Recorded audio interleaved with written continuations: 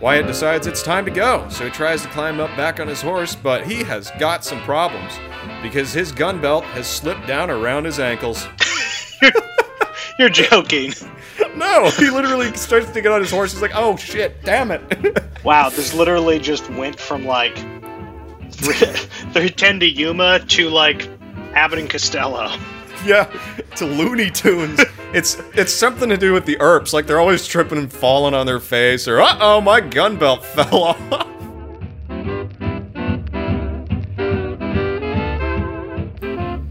Welcome to We Talk About Dead People, a podcast where we talk about dead people. I'm your host, Aaron C., and I'm here, kinda, with my good friend and co-host, George. Say hi, George.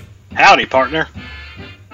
George is calling in today, so his audio quality is going to be kind of garbage, but he'll be with us here with us in spirit and in low quality. We hope to keep our listeners entertained and interested while we break down various members of the odd and exciting family that is humanity. The way this works is that James, my God, he's not here. Oh, sorry. To everybody who's new, James is my old co-host. Truly, he casts a long shadow. Yeah, it's because he's 8 feet tall. So the way this works is that George and I will do our amateur's best to give a basic account of the major events in the life of a now dead person and give a fairly accurate depiction of their individual character, which is harder to do, but we're gonna try anyway. So James, oh my God, so George, who do we have this week? Well, Aaron, this week we're starting part 2 of the deep dive into the absolute backwards fucking pageantry of Wyatt Earp's absolutely asinine existence. I couldn't have said it better myself. Guys, if you missed part 1, go back and listen because it's insanely bad how bad this dude was. Yeah, it's about time we got to work on that cowboy who did nothing again. So, shall we hurry on down to the history lab and start tearing him apart again? Sounds like another kind of lab, but I'll bite. Okay. I'm gonna bring you down on my phone, okay? Because I know you can't walk, because you're just literally a phone right now. I am the future.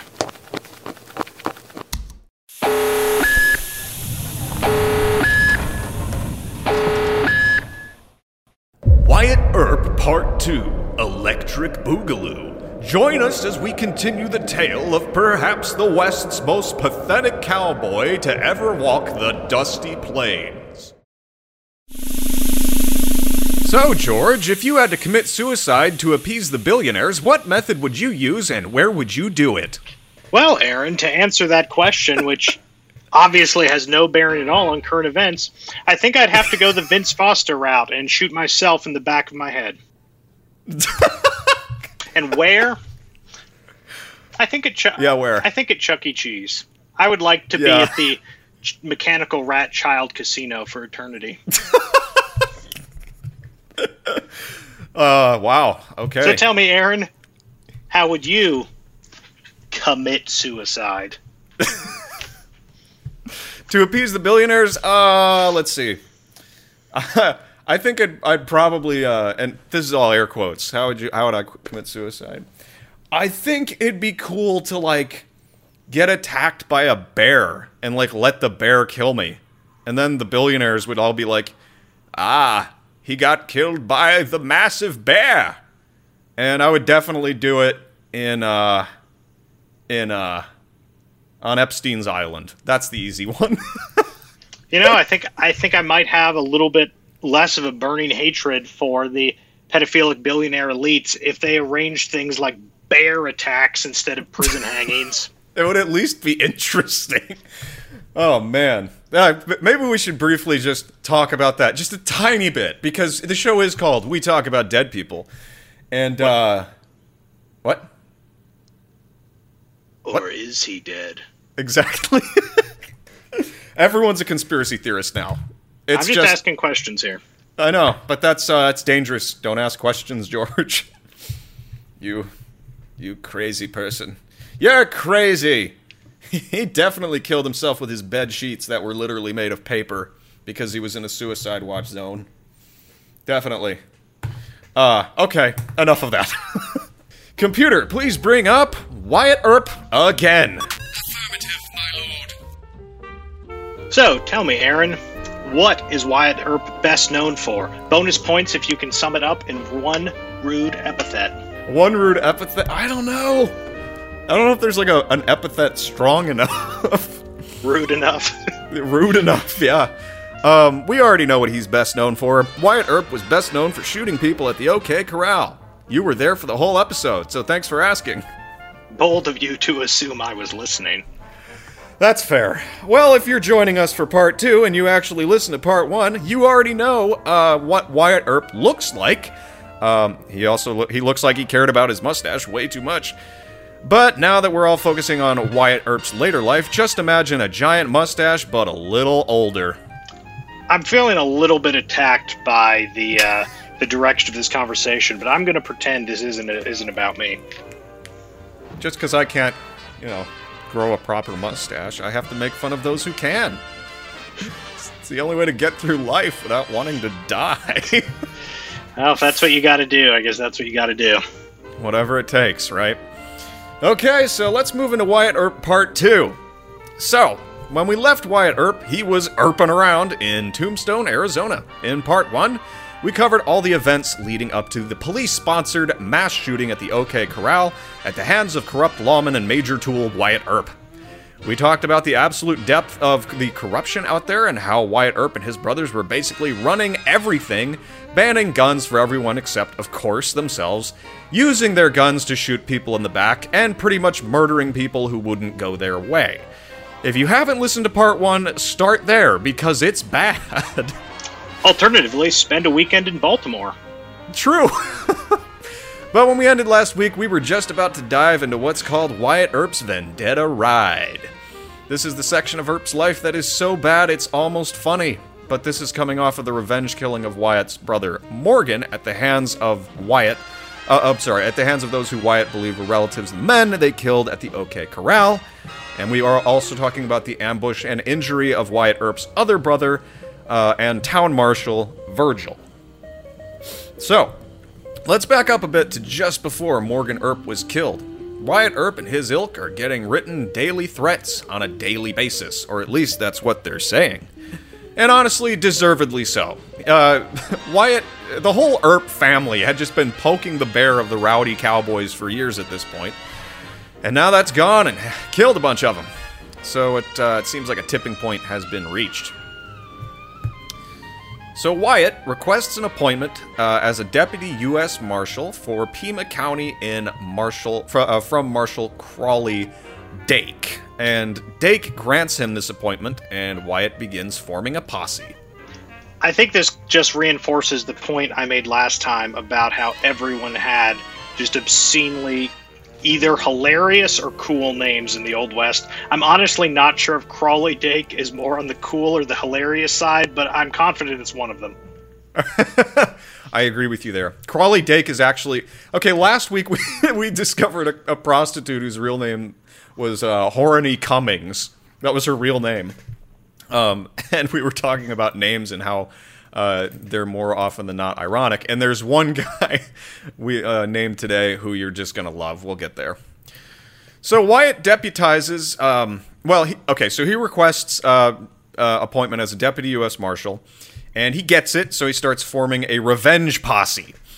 And he deputizes his brother Warren, that man of mystery we talked a lot about last week, Doc Holliday, Sherman McMaster, Jack Turkey Creek Johnson, Charlie Smith, Daniel Tipton, and some dude named John Vermillion who was nicknamed Texas Jack. Wait, is this the same... Oh, fuck, never mind. I thought I had a joke for one of the names, but then I realized it didn't work. Edit that out. Yeah, sure, I'll edit that out. So, that's a list of most of the people. There were a whole bunch of, normie anons who were in it, and they don't get names because they just kind of dropped in and out of the quest. They were like, they thought it was cool for a while, and then they were like, I want to go home and live in my mom's basement again. So it's kind of like those weird NPCs in Mountain Blade that are always like leaving and joining your party, and you're always finding them and losing them, and Yeah, and they don't like you because you hired someone that they don't like, and they're like, fire him or I'll leave, and so you're like, fine. Hold on, I'm getting a call. Okay, I'm back. You're back. Mark that. Yeah, baby got back. Wow, is that really? No. Okay, 12 minutes. Call from Adam. Okay, where were we? We're talking about Mountain Blade NPCs. Oh, yeah. I love that game. I hope I never play it again. It'll suck away another 2 weeks of my life. Just wait for Bannerlord, man. It's coming. Oh my god, it's coming. I know. So, okay. Wyatt paid this crew $5 a day a piece to ride with him. And what was his selection criteria, you may be asking? They had to be good at Mountain Blade. No, they had to be good with weapons, and they had to be good at killing people. That's it. And at least one of them needed to have the perk that let you siege cities more easily. Yeah. Or that perk in Fallout where you can, once you empty your AP meter, if you get a kill in VATS, you can immediately refill your AP and do it again. So anyway, most of these people were criminals too, as you might have guessed, because everybody's a criminal in the Old West. McMaster was indeed a Texas Ranger, but he was also allegedly a stagecoach robber and had worked with the men they were pursuing, meaning he was a turncoat. I'm getting kind of a theme here with the nature of law and order in the Old West. Yeah, it was a shit show to say the least. So Jack Johnson, or Turkey Creek as he was known, he was known for being involved in a shootout in Missouri that readily sullied his reputation. His brother Bud had murdered a guy in Arizona, and Jack Johnson, Turkey Creek, had written to Wyatt Earp asking for a pardon, which Wyatt granted on the assumption that Jack Johnson would go on the vendetta ride with him. So, literally pardoning murderers to get another murderer to go on your murder ride. I'm also a little bit confused how Wyatt Earp is granting pardons. Being a deputy U.S. Marshal, that's something you need a federal judge for. Yeah, so Wyatt didn't actually, get it for him, but he basically went to the judge and was like, yo, you like me, right? The guy's like, yeah. He's like, free my boy Bud. And he's like, okay, so he did. And then now Mr. Turkey Creek, Mr. Whiskey, now he's riding with Wyatt. Wild Turkey Creek. So Charlie Smith was a known gunfighter. Daniel Tipp was a former Union Navy man in the Civil War, and a legendary gambler. Legendary because he lost tons of money all the time. Texas Jack was a former Confederate cavalryman and expert gunfighter. So these are not just lawmen or whatever, these are guys with criminal histories, military experience that have now been deputized as actual lawmen to ride with Wyatt on a killing spree on the dime of the taxpayer. Marshall Dake, the man who had granted Wyatt Earp permission to form this posse, borrowed $3,000 from where? Wells Fargo, the company that Wyatt worked for. They were involved in the shootout at the OK Corral as well. Dake promised to have the federal government pay back the debt to Wells Fargo, which it did, even though it was later revealed that Dake actually blew all the money the government gave him on gambling and prostitutes. Or not the government, but Wells Fargo gave him on gambling and prostitutes. So essentially the government paid for Marshall Dake to go go screw some hookers and lose it all on a faro bet or whatever. So that's the support our heroes have on this vendetta ride. Money from Wells Fargo, paid back by the government. That was actually spent on liquor and girls. Are you telling me that there are unethical entanglements between the government and banking institutions? No. Aaron, that sounds like a conspiracy theory. Dude. If we weren't on a watch list, we are now, and we're also going to kick down the door midway through the episode. Oh, man. It's funny, though, when reading into this around this time when everyone's getting into conspiracy theories, to see how old this is. This is the tip of the iceberg, so to speak. And I just reading about it, I laugh because I'm like, holy shit, it's a tale as old as time. It's just people usurping the systems to get liquor and women. Crazy. Remember back in the good old days before like conspiracy theories were actually relatively mainstream, back when you had to go on like text only sites on Angel Fire to hear some man's like demented ramblings about lizards and the Federal Reserve and aliens. You know what? Pepperidge Farm remembers. I remember those days. Those were nice. That was like, but literally yesterday. Was it yesterday? Yeah. Everybody, like, Twitter turned into Alex Jones. And it was absolutely freaking hilarious. Okay, so anyway. Wyatt Earp obtained the necessary arrest warrants from a judge, Judge William H. Stillwell, an ironic name, as we will see. And the boys hit the trail, and their first stop is Charleston, Arizona, a known hideout for Ike Clanton, Finn Clanton, and Pony Deal. That was a nickname. I don't actually remember his real first name, but Pony.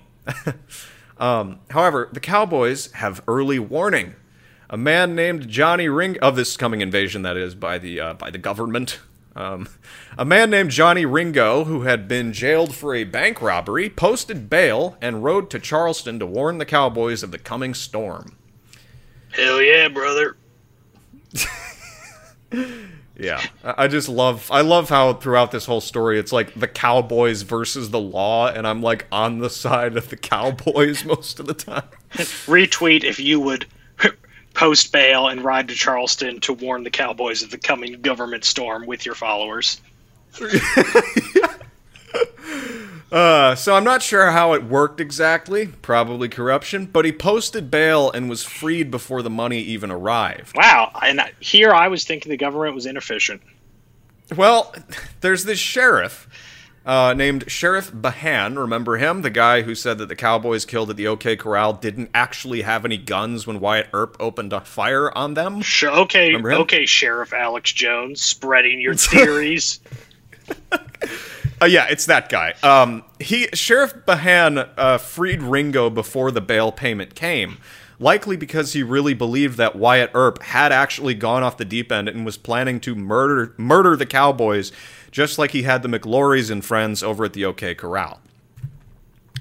So Ringo delivers this warning ahead of the Vendetta posse. He basically outruns them. He's like, guys, they're coming. Which the Vendetta posse had just added 30 hired guns before leaving Tombstone. So they're getting pretty big. And you've got Doc Holliday, who's a known killer, just absolutely, yeah, it's not good for the Cowboys. So when the posse arrives in Charleston, they arrest a man named Ben Maynard, basically because he lives in the town and knows the Cowboys. He's like standing around outside the town. They're like, hey, do you know any McLaurys or Clantons? And he's like, yeah, I think I know a Clanton. They're like, you're under arrest. So they use him as a front man as they occupy Charleston and go door to door looking for marks. He would like knock on the door and he would be like, it's Ben Maynard, open up. And then they would open up and then it would actually be Wyatt Earp. So do you know how big of a town we're talking about with Charleston here? Fairly small.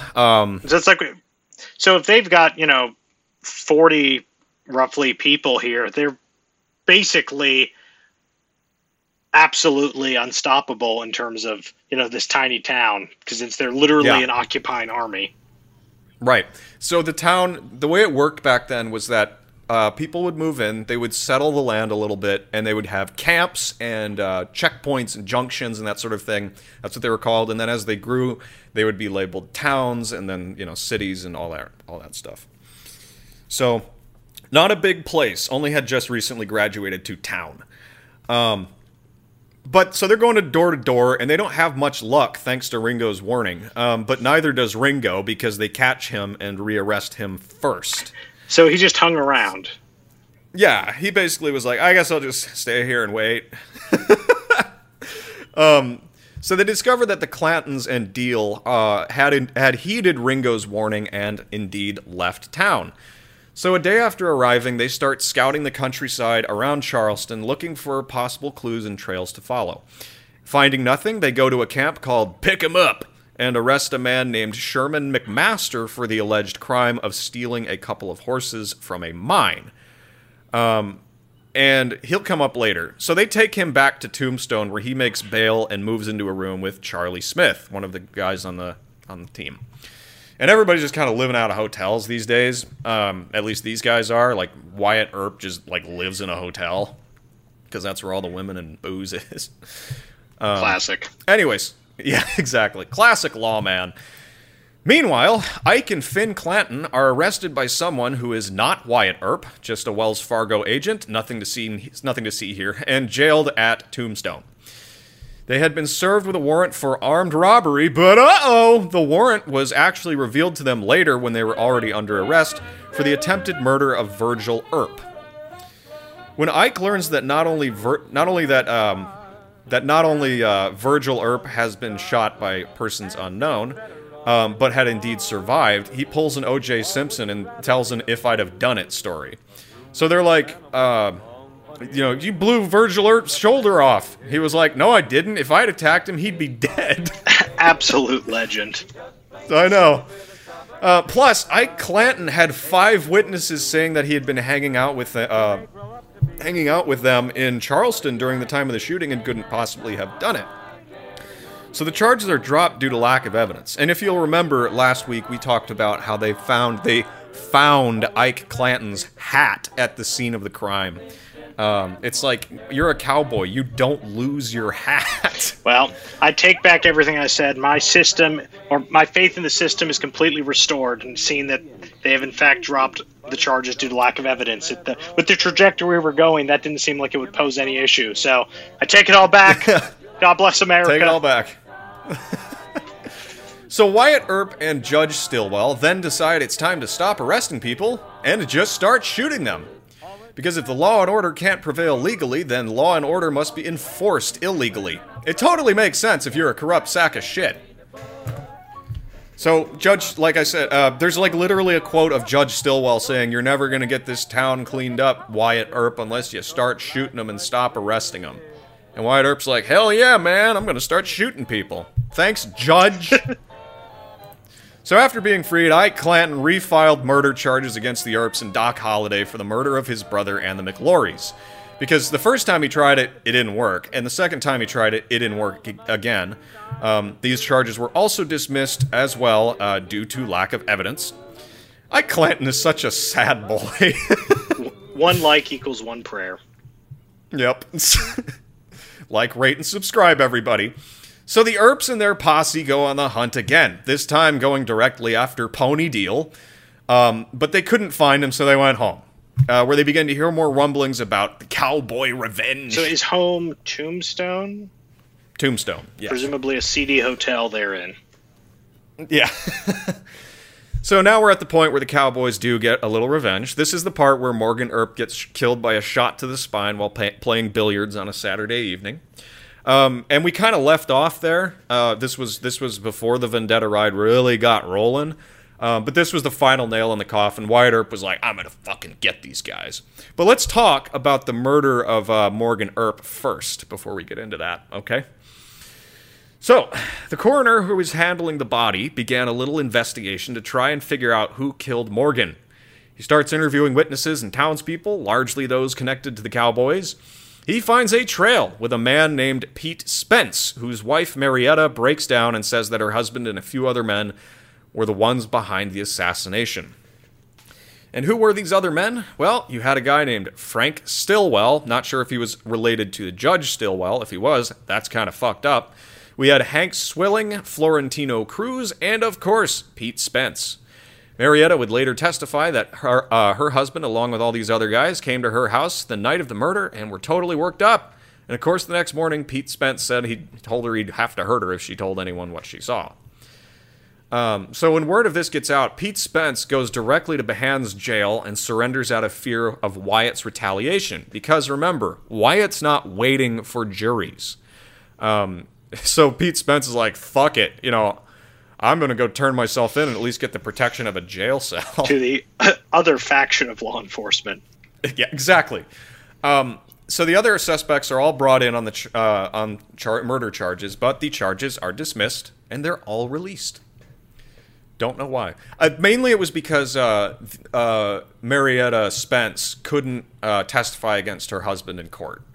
And also she didn't have any real proof. They didn't really talk about what they'd just done. They just came in and they were like all worn out. Yeah, even in this system, being, worked up isn't quite enough for a capital crime charge. Yeah, so it was all dismissed, and you look at it and you're like, I really don't know if they did it or not, but we're going to get deeper into this here. So when the charges are dismissed and the boys are all freed, Wyatt Earp's blood begins to boil. He's watched these guys be repeatedly charged with murder, only to have the charges dropped due to lack of evidence, and several of these guys on the who are being charged had been charged before with murder and assault and all that stuff in different counties and different cities, and all the charges were dropped there. So he feels strongly now that there's no way he's going to get justice inside the legal system. Yes, that finely honed sense of justice and decency that we've seen from Wyatt Earp up to this point. Really must be eating him up inside, the humanity of it all. Yeah. Yeah, for real though. He renews his vow for revenge and immediately goes to Tucson the day after Morgan's murder. Wyatt Earp had intel basically saying that Ike Clanton, Frank Stillwell, and Hank Swilling were basically waiting for the Earps in Tucson. Like they're just watching passenger trains come in and searching them, just looking for Virgil Earp. They're waiting for him to come into town because they want to get revenge because he was part of a cabal that ended up killing a bunch of cowboys. And Virgil is coming, but he's coming in hot because he knows they're there. Wyatt Earp, Virgil Earp, Warren Earp, Doc Holliday, Jack Johnson, and Sherman McMaster board a Sherman McMaster, the guy that they arrested earlier for robbing the horses. Yeah, the one who was living with one of the posse members after he got out of jail, right? Yeah, Charlie. So now he's working with them. It's so weird. So anyway, they all get on a train, armed to the teeth with pistols, rifles, and shotguns. McMaster himself was strapped with multiple bandoliers of ammunition. And when the train arrived in Tucson, the squad spotted Stillwell and his buddies on the arrival platform, and they were also armed to the teeth.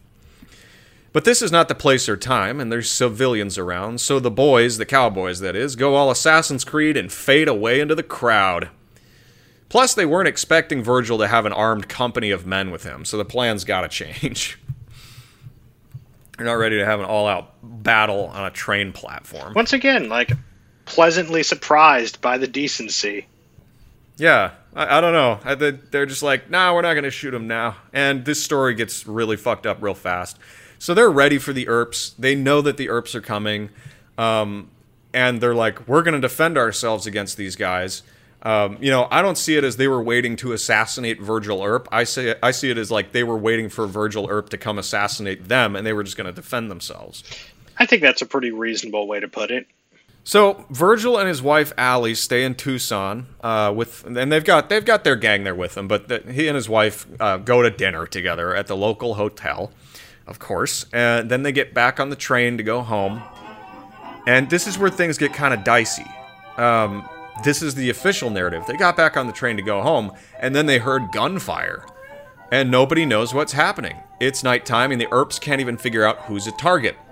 So, at this point, they're actually not on the train anymore. So my assumption is that they heard the gunfire, and they went out to check it out.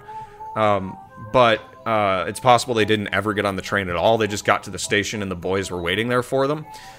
So, Wyatt Earp finds Stillwell and possibly Ike Clanton, we don't know for sure, lying prone on a flat car taking shots at him. And Wyatt apparently just sort of walks up to him, so they get up and run away. But Wyatt Earp reports that Frank Stillwell tripped. Well, not so. Here's what really happened, and this is all in the coroner's report. Wyatt Earp shot the fleeing man in the leg, as is made evident by the buckshot that the coroner would later find in his leg.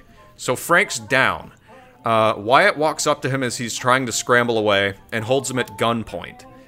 Wyatt has a shotgun to the wounded Frank's head, and you'd think this would be the time to arrest the man, but no.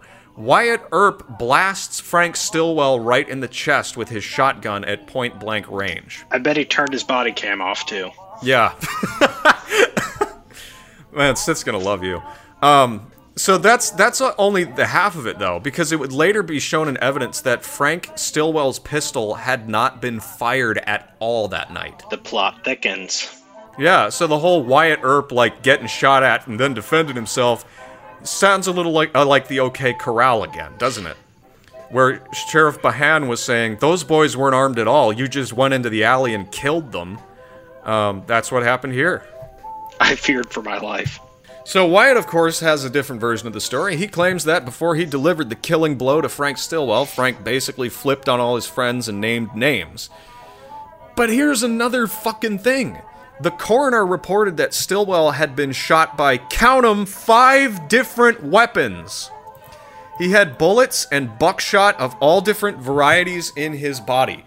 Witnesses reported seeing 6 to 10 men standing around the wounded man, just blasting away at him. Like, they saw Doc Holliday shooting him with a shotgun. They saw, whoever else was there. They just saw a group of like 6 to 10 men just shooting the guy on the ground. I can just imagine when the coroner gets there to take the body away and just absolutely obliterated, and Wyatt Earp's just like, he tripped. Yeah, but for real though, the coroner said it was the most shot up corpse he had ever seen in his life. The absolute state of that body was just awful. Bones were shattered, just really bad. So, this legally implicates the entire Earp posse in the murder. Tucson immediately sends out arrest warrants for Wyatt, Warren, Holliday, Jack Johnson, and Sherman McMaster. They are arrested, and Sheriff Behan requests government funding to bring the party back to Cochise. Cochise, yeah. Cochise County for prosecution, but nobody does anything because all the sheriffs, except for Behan, refuse to serve the warrants. The party goes back to Tombstone and holes up in the Cosmopolitan Hotel. Of course, they're wanted men, so they have to be a bit sneaky about it. Sheriff Bob Paul of Pima County sends a telegram to Sheriff Behan asking him to serve the warrants. But the telegraph guy was Wyatt Earp's friend. So he shows Wyatt the telegram first and gives the Earps plenty of time to escape town before Behan gets the message. And this is why you need to use an encrypted messaging app, people. Yeah. Yeah, for real though. So it turns out it's still not warning enough, because that evening, as the Earp party is leaving the Cosmopolitan, they encounter Sheriff Behan and his deputies. Behan says, "Wyatt, I want to see you," to which Wyatt answered, "Johnny, if you're not careful, you'll sue me." Wait, I gotta do the Wyatt Earp voice. "Johnny, if you're not careful, you'll sue me once too often." I'd kind of hoped you'd forgotten about that voice. No, Wyatt Earp is so annoying. I have to make him annoying for the people. They have to know. So there's reports that Wyatt and his men already had their guns drawn and escaped that way. Either way, they got out of town, with Behan weakly attempting to arrest them the whole way out. He was like chasing them with a pair of handcuffs, and he like drops them. He's like, "Oh no, oh fuck, hold on, come back here, I'm gonna arrest you." And they're just like riding out of town like, "You won't do shit." But Behan's a big chest puffer. He the next day, waits till the next day, by the way, to form up a posse made up of his deputies, friends of Frank Stillwell and Ike Clanton and Johnny Ringo and others. This posse has a little over 20 riders in it, all ready to track down and, for real this time, really, for real, arrest and prosecute this federally owned gang of murderers. So, the Earp party, at this time, is nearing the Dragoon Mountains and Pete Spence's ranch. You remember Pete Spence? He was the guy who was accused and acquitted of murdering Morgan Earp. Remember him? Yeah, with the wife who was the snitch. Yeah, the snitch wife. At about 11 in the morning, the Earps ride up on Pete Spence's ranch and demand to know where Pete and his buddy Florentino Cruz are. The man who met them, Theodore Judah, which is the most Mormon-sounding name I've ever heard in my life, basically pointed and said, "They went that way." So the party rides off, and a couple minutes later, Theodore Judah hears a bunch of gunshots. And later on, I think the next day, he discovers Florentino Cruz's bullet-riddled corpse. So they didn't find Pete Spence. They did find Florentino Cruz. Ah, yes, the long dick of the law. So Wyatt would later tell the story this way. Here's what Wyatt says. They captured Cruz, obtained a confession for the murder of Morgan Earp, and the names of all those involved. And then Wyatt killed him in a classic cowboy duel with a single shot. He's like, "Thank you for sharing the names, friend. How about we shoot it out? I want to give you a fighting chance." And so they square off, and of course Wyatt quick draws and kills him. He's like, "I'm so cool. I quick drew my gun and shot Florentino Cruz. What a pussy." Shot the dog down, watched the dog fall. Yeah. So that's Wyatt's version of the story. But here's the thing. We know it's all bullshit because Cruz had 4 gunshot wounds and 1 was to the side of the head. Maybe he fell on those bullets. Really? Stop resisting. It's getting ridiculous.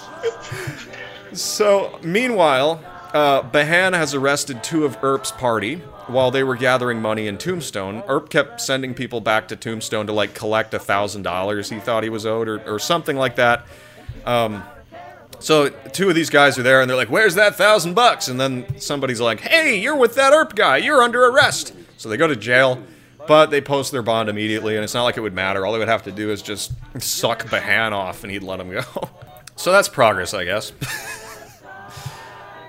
New arrest warrants are issued on this party, on the party for this murder of Florentino Cruz. And the Earp party does 6 rides of about 12 miles to Iron Springs, where they find 9 marks already there. Curly Bill, Pony Deal, Johnny Barnes, Frank Patterson, Milt Hicks, Bill Hicks, Bill Johnson, Ed Lyle, and Johnny Lyle. And so they're like, "Let's go to Iron Springs. We heard that's where Pete Spence is." And they go out there and they just run across 9 of the people they're looking for. I guess it seems like those people probably were gathered together either because they knew that Earp was going to come in safety numbers, or they were gathered together to go try to find him and kill his ass. Yeah. Which either way is perfectly justifiable in light of the circumstances. Justified. Yep. So they ride up on these guys, and Curly Bill's the first guy to see him, and he immediately opens fire. He's like, "Oh, fuck, there they are!" Bang, bang, bang, bang, bang.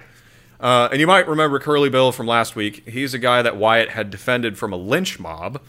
But anyway, guns start going off, and the fight is on. Wyatt Earp hits Curly Bill with a shotgun blast so brutal, it literally nearly blows him in half. His body falls off its horse and right into the water, which is just disgusting.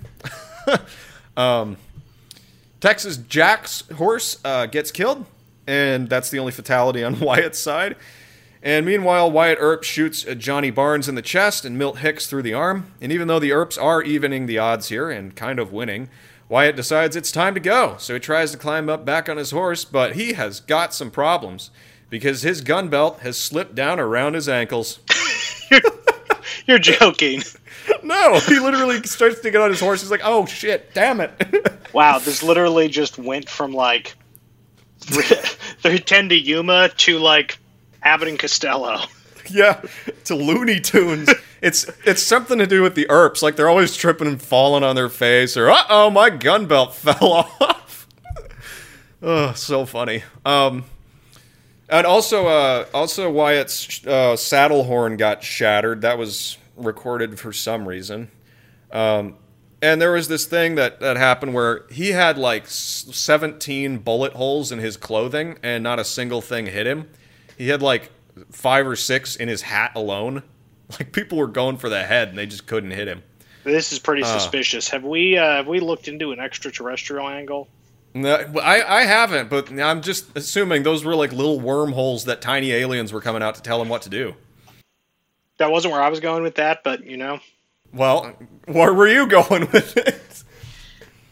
Obviously, he was a time traveler who was actually just using a projector to cast an image of himself there, and they'd found a way to animate the clothing, so that's why the bullets were going right through, but just not doing anything because he's being projected from the mothership. Wake the fuck up, samurai. I've got to work on the theory. There are some kinks, but you know what? I'm getting there. Yeah, well, there's some kinks in Wyatt Earp's story, so you're okay. Oh, so a couple of days... Speaking of which, I'm trying to remember from last week, wasn't one of the prostitutes kind of suspiciously young? Yes, Maddie. Okay, I am now justified in saying what I've wanted to say this entire time, which is Wyatt Earpstein. Thank you. Very good. Oh yeah, and by the way, he would abandon her for that, for Josephine, Sadie or whatever. The one who was Behan's girlfriend? Yeah. The one who was Behan's girlfriend. She stayed in L.A. and she waited for him for like 7 years, waited for him to come back, and he didn't, so she basically became a opioid addict and a hooker again, and she ended up dying of suicide because he abandoned her. Because she had information on Wyatt Earpstein. I see. Yeah. And it all comes back. It's all coming back around. So, a couple of days after Wyatt Earp's drops his panties, a couple of days later, the guys are alleged to be responsible for the killing of Morgan Earp. Oh man, I read that all wrong. Jesus Christ. A couple of days later, the guys who are alleged to be responsible for the killing of Morgan Earp are indicted, but the charges are dropped due to lack of evidence. Seems to be a common issue. Yeah, it seems to come up quite a bit. So Wyatt's party doesn't hear about this yet, but it's not like they would care anyway. They're in Iron Springs gathering support from locals. They've also got a couple of guys in Tombstone trying to raise money, named Tom Craker and Whistling Dick Wright. I don't believe you. That's his name, Whistling Dick. This is his nickname, but it was what people called him. Wow, the Old West was amazing. Yeah. You know that. Well, I don't even want to get into it. I'm just gonna say that you don't get a name like Whistling Dick for nothing. You're like either whistling so much that people call you a dick. Alternatively, you're a big fan of naked calisthenics, and the wind going around your dick as you're running actually is whistles because of how fast you're going. It's my theory, and I'm sticking to it. I like that theory the best. It's just a fast runner with a whistling dick. Oh man. So those guys are back in town trying to get that $1,000 Earp is always on about. So the party itself was spotted by a lawman at Henderson Ranch, but he doesn't have the guts to take on these trained killers, which is a pretty good call. So he hides. And aren't they also still technically lawmen, or have we? Yeah, but they're also they've been charged with the murders. So they're like rogue agents, basically. And he's like, I don't know if I can take this. It's too complicated. I'm weak. I'm only one guy. So yeah, he hides. Well, he's no Albert Johnson. Yeah, exactly. Albert Johnson would run 10 miles to meet them. Just slap them with his massive dick. Dig a trench and then ambush them from it. Yeah, run 10 miles to them, dig a trench, and then... So the party was spotted by a lawman. Oh god, I just repeated a line. Holy. Meanwhile, Sheriff Behan and his posse are continuing to search for Wyatt and his men, but they're not having much luck. They cost the taxpayers $2,000, which I didn't even do the calculation, but it's a lot. They cost the taxpayers $2,000 for this inept chase of Wyatt Earp. The Earps head to what's called Hooker Ranch, where they stop and rest for a while, which is appropriate for Wyatt Earp. Hooker Ranch, gotta say. There's a saying in Latin, nomen omen est. The name is an omen, is a sign. Huh. Oh yeah. Hey, that's a theme. Nomen omen est. And it rhymes. Yeah. Can't beat that. I'm gonna get that tattooed on my ass. Yeah. So yeah, they're at Hooker Ranch and they're having lunch, and Wyatt Earp's eating his Subway and drinking his Yoo-Hoo, and he looks up to the horizon and spots none other than Sheriff Behan and his posse of merry men. So he's like, all right, guys, like, wrap it up. We got to get out of here because, you know, and they're not in a hurry because they know Behan is completely inept. So they pack up and head to the hills nearby to hide out. And this is why Behan never catches the Earps, ever. The Earps then leave Arizona territory entirely to go to Albuquerque. And by this time, their gang is shrinking. It doesn't have that 30-plus guys anymore. It's just like Doc Holliday and, you know, the classic names. Presumably, when they no longer have, you know, the unlimited resources of the federal government, it gets hard to keep that many people on the payroll. Yeah, it really does. So, in Albuquerque, Doc Holliday. This is where Doc Holliday finally breaks up with Wyatt Earp because he's sleeping with a Jewish woman. If you remember the last episode, he called him a damn Jew boy. I do recall. Yeah. So Wyatt Earp and most of his gang goes to Colorado, and Doc Holliday and one other guy go to Denver. And it's literally because Doc Holliday doesn't like Wyatt Earp's girlfriend. So that's the end of that. The adventure is kind of coming to an end here. It's not for long. I mean, Holliday ends up getting arrested for the murder of Frank Stillwell. So Wyatt steps in and uses his corruption wizardry to get him out of the charges. And here's where Earp's story gets boring. So these are his post-Tombstone days, and this is what he does. This is what Wyatt Earp does for a living, for the rest of his life. So we're just going to blow through it to get to the main point and maybe a little bit of discussion here, just to get the story out so we can start talking about, like, what all this means. So after all of his adventures in the Wild West... What is that? Sorry, somebody just drove by with a obnoxiously loud and yet probably anemically powered car. Okay. It reminds me of that meme where it's literally nobody, and it's Honda Civic owners at 3 a.m. and it's just the redlining RPMs. Yeah, that's hilarious. So we're done with his adventures in the Wild West, pretty much. Wyatt Earp wanted to settle down and just return to the life he had before he killed those men at the OK Corral. That's right. He wants to go back to being a fucking scammer. Wish we could turn back time to the good old days. So his first scam is that he starts painting rocks gold and tries to sell it to people. Wow, this is a little, I'm going to say this is a little bit of a step down in criminality. We've basically gone from, like, serial murder to, like, something you might smile at a 4-year-old trying to do. Yeah, right. I mean, it's no secret that there's gold rushes and stuff going on, and, you know, there's stupid people who don't know what gold looks like. And, I'll buy it, sure. And, you know, they later find out. I can just see him going to the telegram office to send telegrams to random numbers about how he's their grandson and he's stuck in a prison. He's a prince of Nigeria. Stop. Hello, I am Prince of Nigeria. Stop. So yeah. Later, he moves on to more honest work by managing a stable, but his crimes are still with him. It's like the first respectable job he's had in years. I mean, even when he was trying to join the army as a teenager, that was at least kind of respectable, I guess, maybe. Nothing? I'm just giving you spaces to say things. Sorry, I feel like at this point my anarchic tendencies are kind of beating a dead horse. Yeah. Well, calm down there. And you know what? You can't get anywhere managing a stable if you beat dead horses. That's true. Look at that segue I just gave you. That was beautiful. And that was good. Damn. All right, so he gets a bad reputation wherever he goes. I wonder why. It just keeps popping up. Like it'll start the sentence on Wikipedia, for example, like, Wyatt Earp then moved to L.A. and developed a bad reputation very quickly. It's like, I wonder why. So yeah, for a while he just sort of jets around all over the western United States trying to find good gold mines to invest in and scam people at.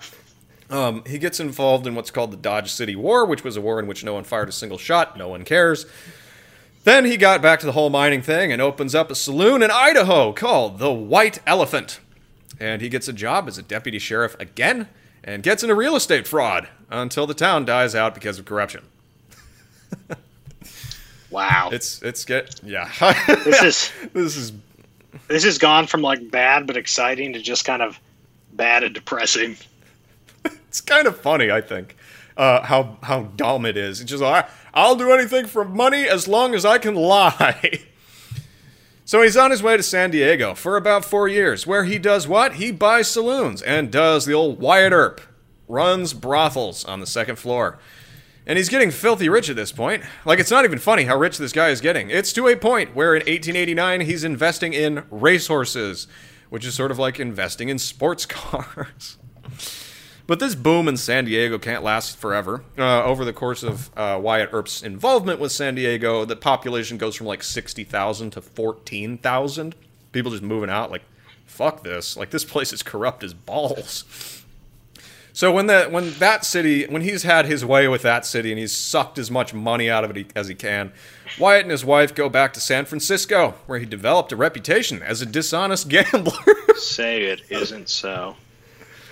In 1892, Wyatt Earp finally married Josephine on a wealthy millionaire's yacht off the coast of California. And she's a real piece of work, for sure. One time, Earp gave her an oil well with the filing fees necessary to put the oil well in her name. She gambled away the fees, and the lease basically went missing. Wow! And she didn't lie to. They really deserve each other, don't they? They really fucking do. It's hilarious. And part of the reason that Wyatt Earp got a bad reputation was because he was with Josephine. Wyatt wrote that she was always griping about how he didn't work enough and didn't make enough money. The guy was like literally a millionaire, and she was like, "You're not working hard. You're not making enough money." And he's like, "I am doing my best." So he would go on these really long and aimless walks around wherever he was living just to avoid her sometimes. Wow, these are like proto-boomers. I know. They were also constantly cheating on each other, too. So that's healthy. Oh, my God. Okay. So, Wyatt also got he often worked as a boxing ref. And okay, this is the first good thing I've heard. No, he finally got caught in a scam where he was discovered that he was fixing fights. Damn it. This did not help his reputation. I was so excited for the top 10 anime redemption arc. Yeah, he doesn't have one. He is all gone. So during the Klondike Gold Rush, the Earps rented a cabin in Alaska to look for gold and also to scam people. He got a job as a town marshal, but he only lasted 10 days because Sadie or Josephine or whatever got pregnant, and later the baby would miscarry. She had like 3 miscarriages throughout her life. Only stays town marshal for 10 days. And then they resettle in St. Michael, Alaska, where Wyatt manages a drugstore, but that only lasts until some moron tells him earning a small income is for pussies, and that the real action is in the big city. And presumably Josephine was also saying this to him. You're not making enough money, and I don't want to be the wife of a drugstore manager. So he goes to Nome, and does what? Brothels. Yep, brothels. He builds a saloon and runs a brothel on the second floor. And this one was big. This was like the big brothel. The second floor, all the rooms were painted different colors, and the girls who were in them were required to match those colors in their clothing. Super weird. Okay, that's sort of weird, twisted theme park. Yeah, the Earpstein thing is actually starting to stick, because, he was known for having underage prostitutes and stuff like that. He literally had a common law wife who was an underage prostitute, so... I mean, haven't we all at some point? We should title this episode Wyatt Earpstein.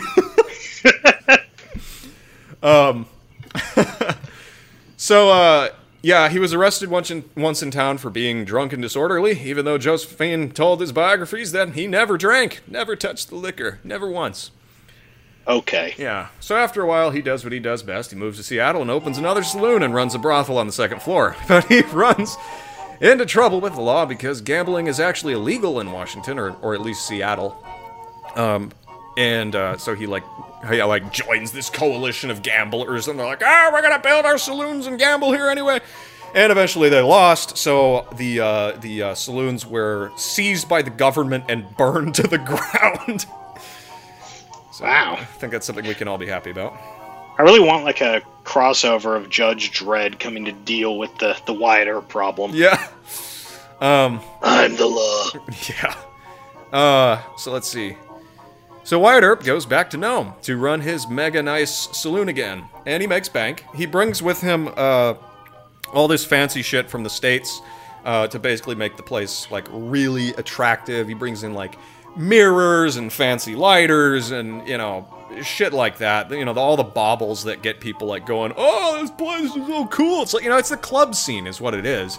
He brought in his laser show and smoke machines, and his silent rave party with, you know, with the Bluetooth headphones or whatever, where everybody's raving but nobody can hear anything. You ever seen one of those? Wait, that's a thing? That's a thing. It might have been a fad, but it was definitely a thing last year. What the hell is wrong with millennials? I don't know, man. We're fucked.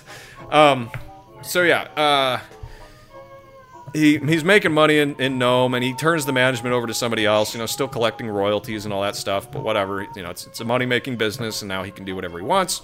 So in 1901, the Earps moved to Nevada, where more gold and silver is being discovered. Earp opens up a saloon, serves as town marshal, and then moves away to Goldfield, Nevada. Lives there for 8 years with his brother Virgil. And then he goes back to Los Angeles. He's 62, and it's 1910.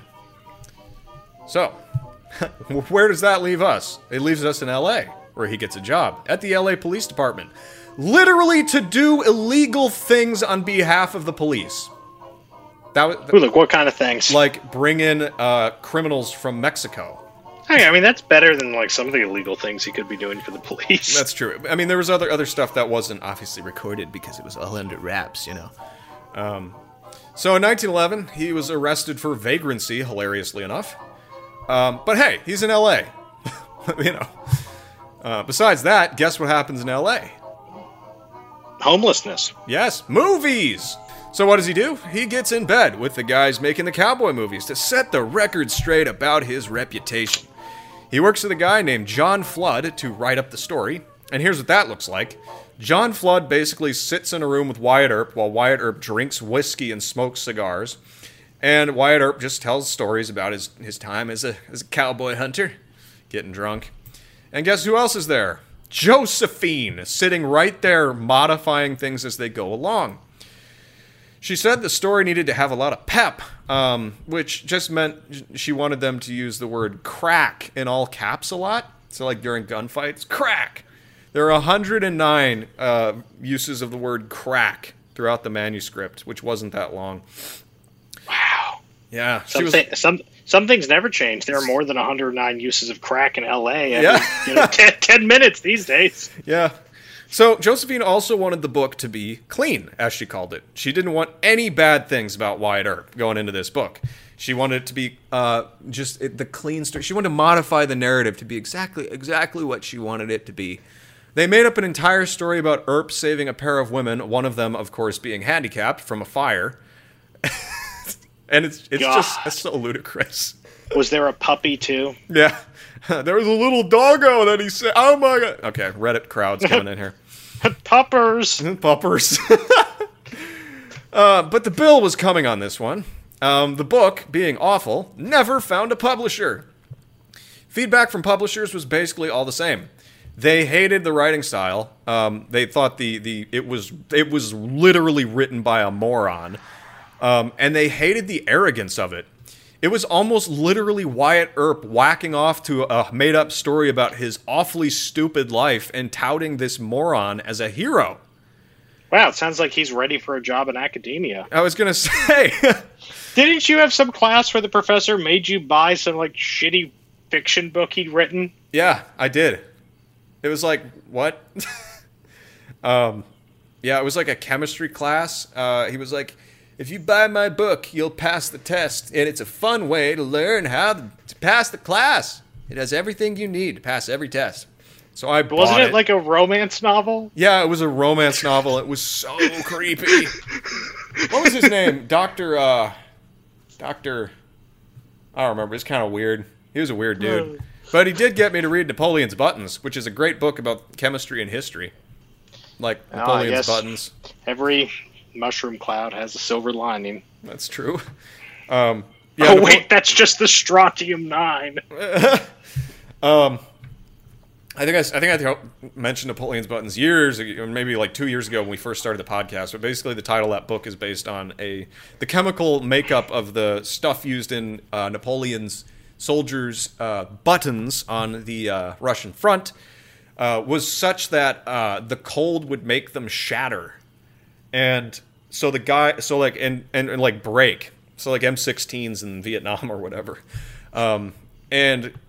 basically, like, they were called the ragmen because they had their clothes wrapped about them like rags because they had no way to, button their clothes up. And they all died, so that's sad. Anyway, so everyone saw through this book. It was completely delusional, and it was made up by a guy and his dumb wife to just suck themselves off over a life they never lived. Literally a pimp making himself out to be a hero in a book and thinking he's doing the right thing. So, this delusional behavior was also reported outside of the writing scene by friends who hung out with the Earps and Josephine. Every time he would try to tell a story, she would interrupt him, literally, to change things and make it look like Earp was always the good guy. So he'd be like, yeah, man, I shot those boys. It wasn't pretty, but she would go, oh no, man, they had machine guns, and they were just raining down fire, and all Wyatt Earp had was a broken balsa wood model plane and like a can of Play-Doh, and he fought them off and beat them even though they had machine guns. Like, that's the amount of exaggeration we're talking about in these stories.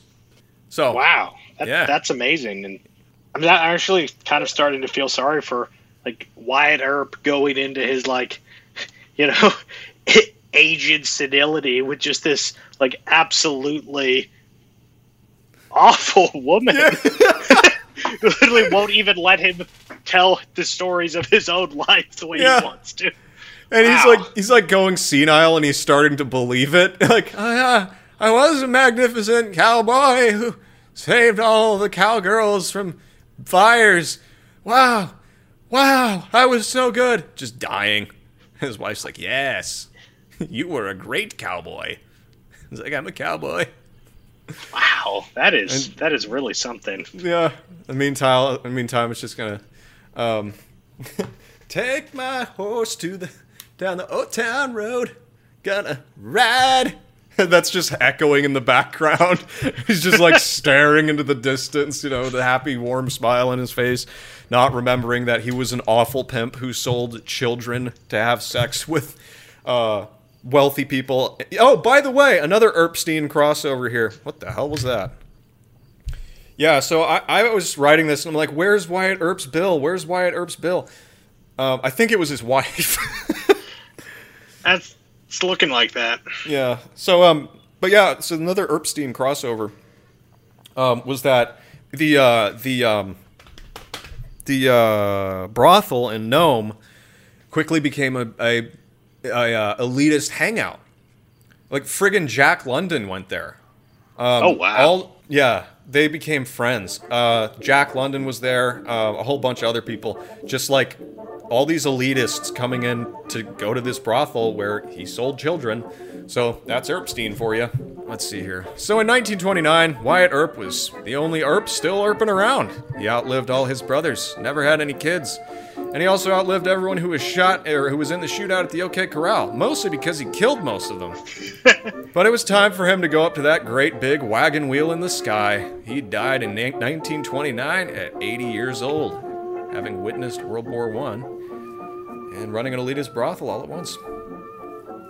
So his legacy is largely dried up. His book was never published, but there were other biographies that were like, Wyatt Earp was so cool, and like, over the years, people started to be like, no, he was actually a total douche, and we have more evidence that he was a douche than that he was cool.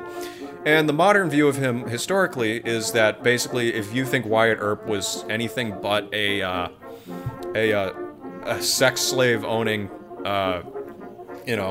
pimp, you're basically stupid if you think anything other than that. Sounds like a conspiracy theory. I know, but it's not. It's just history. Damn it! Let me have something.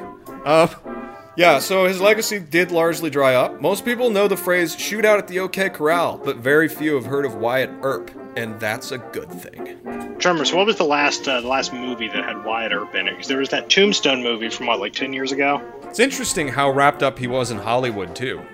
And that's where it gets all conspiratorial again.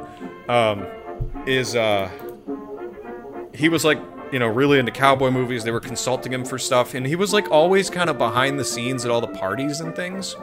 Yeah, he was always at the parties and things, and people would be like, "Who's that over there?" And he's like, "Oh, that's Wyatt Earp." He came to a party where he met Charlie Chaplin, and Charlie Chaplin was like, "Oh, I've just met Wyatt Earp, and what a great man." But if you're at parties with a guy like Charlie Chaplin who literally raped a girl, got her pregnant, and then hid it from the world, you're rubbing elbows with the other guys. You're rubbing elbows with the guy who, oh my god, I'm not even gonna get it. Like, Fatty Arbuckle. He raped a girl to death. Like, he was friends with Charlie Chaplin, I think. Fatty Arbuckle, let's look. Let's get real conspiratorial. So what you're saying is that things haven't exactly changed in Hollywood. No, I tell people this. Like, the whole conspiracy theory thing about Hollywood, present-day Hollywood, is literally Hollywood's written history. Like, you look at it now and you're like, Chris Evans might be a serial rapist or something like that. And everyone's like, you're crazy. And then you look at Fatty Arbuckle, and he had this massive career, contract with Paramount Pictures, all the rest, who killed a woman. Well, I mean, just look at how many people absolutely had to know about Harvey Weinstein. Oh, yeah. Like, everyone knew. Yeah. Everyone knew. The casting couch is a thing of the past. People. No, I mean, the fact that there's literally, you can watch stand-up from the past 20 years that literally reference this kind of stuff. It's like when people act like, oh, this is so terrible. How did we let this slip under the radar? It's like, you're being disingenuous. Everyone knew. You knew. Yeah. Everyone knew, and everyone didn't care. Yeah. Same way that apparently Hollywood was almost 100 years ago. Yeah. It's what's frustrating about it is, like, you say this kind of stuff and it's like, they're like, you're a conspiracy theorist. I don't care anymore. Like, everyone was calling me a conspiracy theorist about the whole Jeffrey Epstein thing. I wasn't even talking about it that much. I was just like, I think that island is kind of weird. And people were like, you're crazy. And then the next day, everyone's like, oh my god, Aaron was right. And I was just like, fuck it. Just fuck it. And, the history of Hollywood, it does not surprise me that a guy like Wyatt Earp was employed in the industry and then was propped up as this cultural hero. Like, if you look at the cover of the Wyatt Earp movie, it's like a cowboy movie. He's like firing a gun and the wind's blowing his duster around, and it's the tagline is the epic story of love and adventure in a lawless lane. What does that mean? I don't know. I don't know. So it sounds like there's kind of a devil's bargain here where he granted sort of a level of authenticity or legitimacy to the Hollywood types who, he consulted with and worked with and stuff, and, added an air of reliability to their narratives and depictions of things because they had, the quote unquote real deal with them, while they kind of essentially whitewashed him and gave him cover for being an actual terrible human being. That's how it works, though. It's like that movie Patch Adams, right?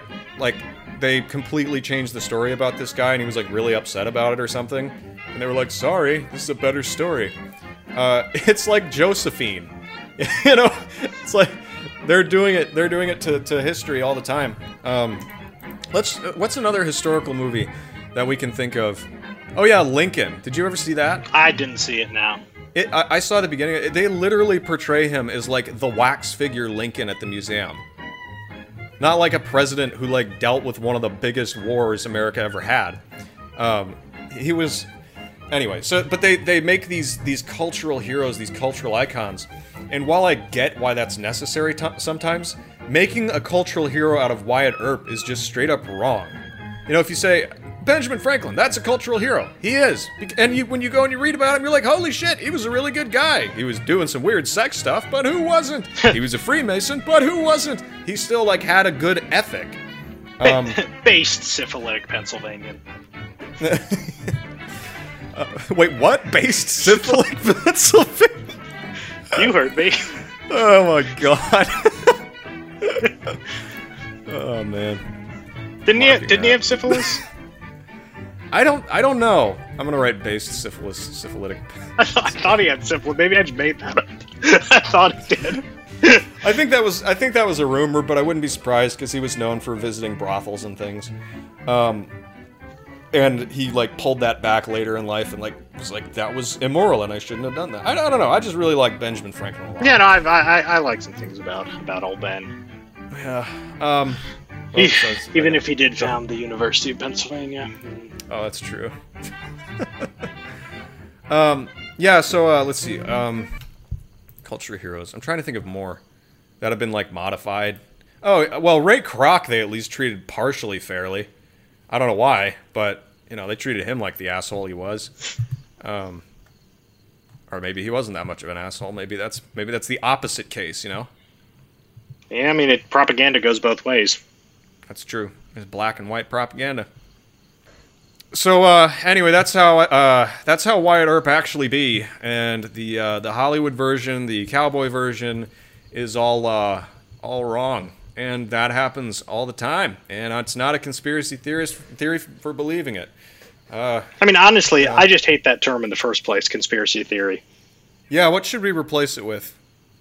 It's a good question because it's one of those terms that it's not neutral. It's a very loaded term. It's a term that's already designed to delegitimize whoever you're using it to describe.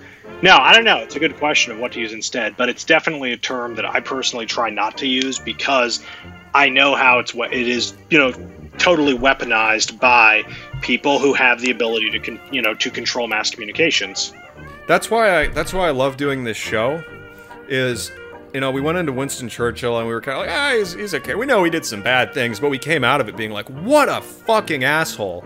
And then we covered other guys who, like, I thought I was going to like, and then like Wyatt Earp, when I put him on the list, I was like, that's a cowboy I've heard of. I bet it'd get a lot of clicks. And then I started reading about it. I'm like, what the hell is this guy? Because I'd never heard any of this before. But yeah, that whole Earpstein thing, that's funny. That's basically what he was back in the day. Yeah, no, I really didn't know any of this until you started telling me about it. I pretty much knew he was depicted in a couple of movies, I just kind of assumed he was one of these, sort of morally gray, like pretty much everyone, is, especially in a place like the Old West.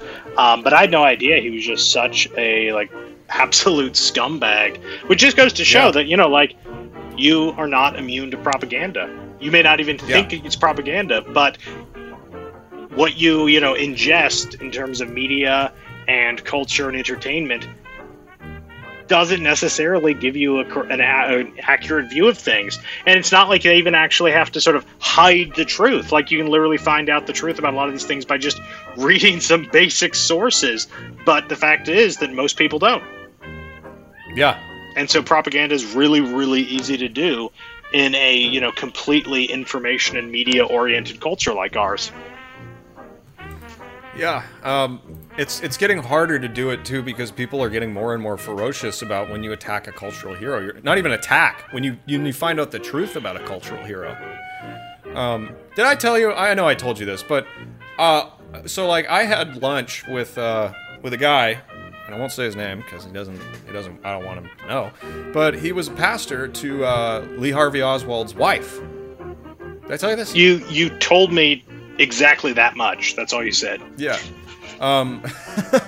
So her whole thing, she told him, like, one-on-one, she was like, he was involved, and this, okay, we're just going full conspiracy talk now, but she told him, she's like, he was involved, but here's how it worked. Like, they found out he was radical, and they said, hey, like, we know about you, we know you're really into this and you get it, like, we're gonna try to start a coup to take down the United States president and the government, and we're the big government. We're the guys who can do it, and we want you to help us. And he'd be like, yes, I want to kill Kennedy. I want to be involved in that. And they were like, yeah, you don't even have to pull the trigger. You just have to be there, right? You just have to be there. And so he goes to the office, and he's eating lunch, and gunshots go off, and just like we covered in our Lee Harvey Oswald episode, he was like stunned. He was like, what the hell just happened? But anyway, so my dude that I had lunch with was like telling me all that, and I said, well, what did you see? And he said, well, I was at the theater when they were hauling him away. Where they arrested Lee Harvey Oswald. He went downtown because they canceled school. He was going to go see a movie. And so he went to the theater, and there Lee Harvey Oswald was. Basically what happened with that story when we covered him is one report is that Lee Harvey Oswald ran from the building and went home to get like a jacket, which presumably had a pistol or something in it, I think.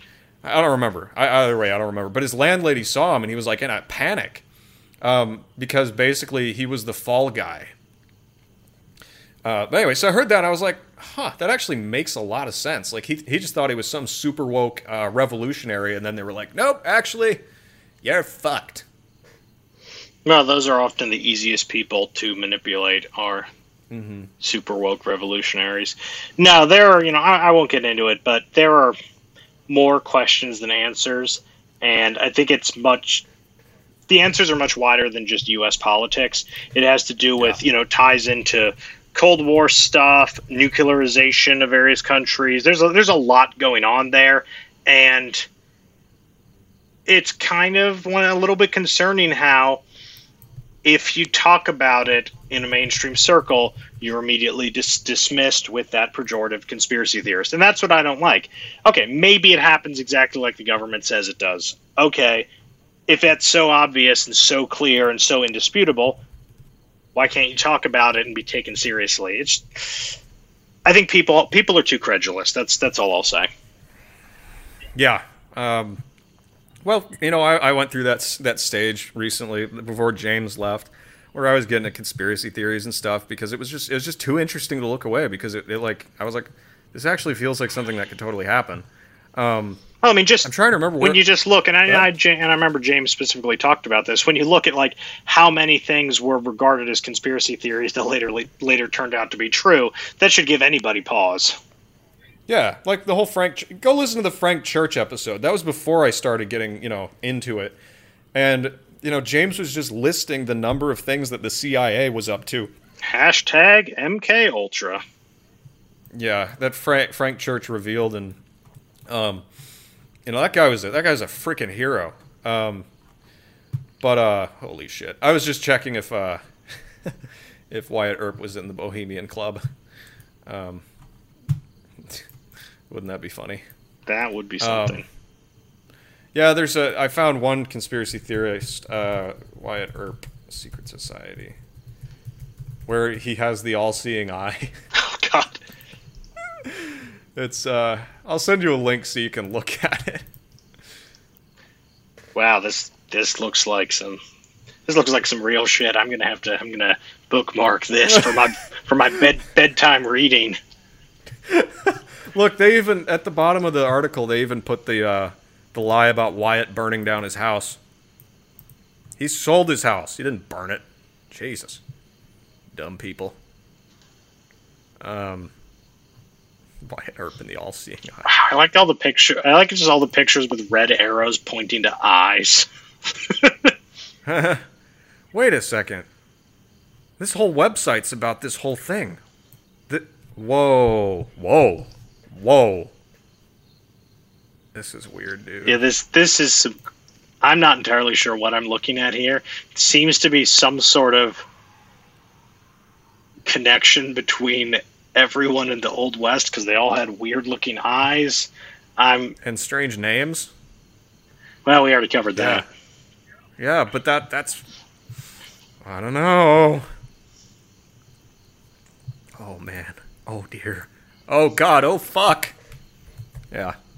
I'm just going to pull out All Reliable and say that this is a psyop by the CIA to make people who question official narratives look crazy. There we go. Bases covered. Yep, we're good. Yeah, so Wyatt Earp, total asshole, and a cultural villain, should be.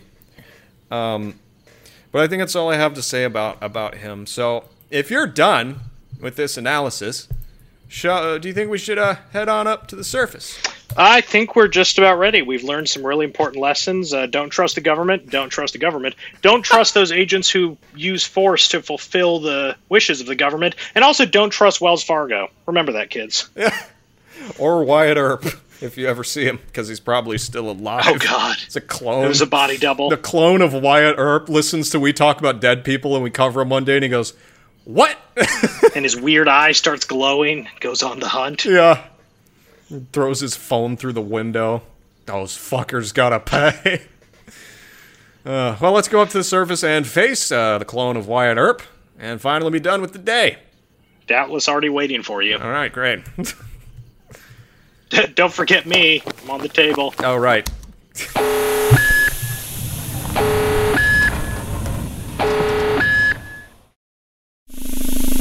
So, George.